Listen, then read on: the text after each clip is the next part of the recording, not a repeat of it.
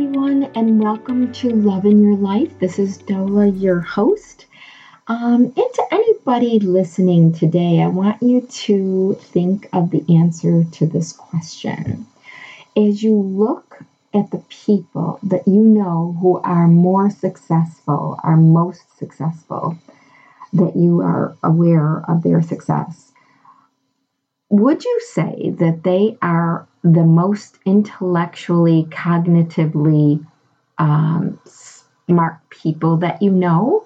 Or is it something else that you think is attributed to their success? Like, do you know the rate of success between people who are intellectually intelligent or people who are emotionally intelligent? And let me define emotional intelligence so that when you consider your answer, you understand this. So, emotional intelligence, probably years ago, we didn't even think about this. We just automatically assumed the smartest guy in the room is the most successful, or at least has the greatest potential for success, worldly success, right? At business or whatever field they're in. But we never really, Daniel Goleman was the first to really coin the phrase emotional intelligence back in the 90s. And we became, aware of this term and what it meant and how it translated to success in the world.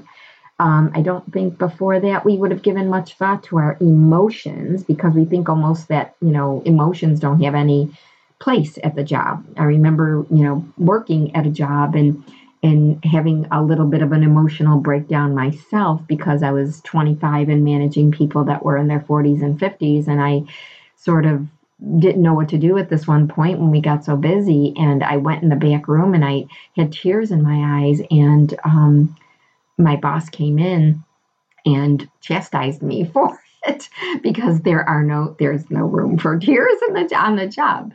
But it was because I wasn't able to manage my emotions, and that's part of emotional intelligence. But let me define it. Emotional intelligence is the ability to perceive, understand, control, evaluate, and express emotions. And to the extent that you're able to do that for yourself and for others, right? Because it's social. Also, it's not only your own emotions, it's other people's emotions that you're attempting to understand and evaluate and respond to, express with openness and empathy and understanding, to allow them the comfort of being understood and being heard, right? So now that I've defined that, I bet everybody's going, oh, I know, it's more emotional intelligence than intellectual intelligence that has to do with success in the world. And you would be right. So what are the percentages? In general, it's said that 80% of success in the world is dependent upon EQ and 20% upon IQ. So you do have to have some cognitive understandings. You do have to be able to, reason appropriately and have a good memory, for example, so that you can regurgitate information, for example, or whatever. And it does have a place, but it only accounts for 20% of a successful outcome in the world, as opposed to emotional intelligence that has to do with the accounts for 80% of success, right? So it's an almost like an incredible advanced understanding about this importance of our emotional intelligence. And the good news is that we can learn it. It's a skill, emotional intelligence, as opposed to our intellectual intelligence. And I know I've spoken about this in various ways before, because one of my certifications has to do with emotional intelligence, and there is an assessment that goes along with the idea of your personality being assessed, and it does, the personality assessment portion does, reflect how emotionally intelligent one might be, for example. But the emotional intelligence assessment is pure and simple. Are you in touch with your own emotions? Are you able to express them honestly and openly? Are you able to understand someone else's and perceive someone else's emotions? Are you cued in? Do you look for signals? Do you understand the signals? When you're a speaker up on stage, one of the, biggest sort of realizations for me many, many years ago, when the first time when I got up on stage and spoke to a number of people, was to key in on their the cues that they're giving me. Are they bored? Are they understanding what I'm saying? Are they confused? You really have to pay attention to cues. And, when you practice that muscle, and it is a muscle that needs to be practiced to get better, you really are, it's almost like you have something in your arsenal that other people may or may not have as well as you do, if you exercise that muscle and get better and better at it, is what I'm saying. So the ability to understand and perceive and control and evaluate and express is all part of that practicing your own, first being in touch with your own emotions and being able to express them to the extent that you don't hurt other people, and then having that empathy and that quality about you that cues into other people, so you can kind of understand what that person's going through, even though they're not able to express it themselves. Giving them the platform by asking them a question, or by inviting them to share, or by, being in that space with them that is non-judgmental and non-critical of the way that they, feel, may be different than yours, the way you feel about something, but you're giving them the window of opportunity to express themselves and be acceptable, be accepted, despite what the differences are between your feelings or your understanding and theirs. Brings them into relationship with you. And that's why I think that's probably the biggest key, is that relationship that you are able to have with another person, because you are more emotionally intelligent. That accounts for the success, and especially with leaders. And I'm going to have a great example of that for you on the next show, because I'm bringing in someone who has exercised that muscle throughout his career and has become a great success because of it. Would he be able to say that he is one of the most intellectually intelligent people in his field, in his arena, in his experience, in his history? Probably would admit that he's not, but he can speak to being emotionally intelligent once we go over all of those components that allow one to take a look at how emotionally intelligent they are. I don't know whether he has or has not at this point, but I will have him on the show next time, and you'll be able to determine through his story, through his inspirational story, that whether or not that has mattered. And I think you'll agree that it has. So you really, as an emotionally intelligent person, really know what matters to people, and it's all about the emotional brain and the limbic system, and there's a lot of technical definitions and understandings about emotional intelligence. But what you need to know for the purposes of living on this planet in the most productive way, because we're with other people, right, is how to be compassionate, how to be empathetic, how to try to understand other people so that you are in relationship with them. And by the way, that relationship in terms of business you'll see, like I said, through my example of my guest next week, but really it goes miles. I mean, you can be the smartest and intellectually smartest person, but if you don't possess that emotional ability to be in relationship with other people, I can almost guarantee that you won't be successful.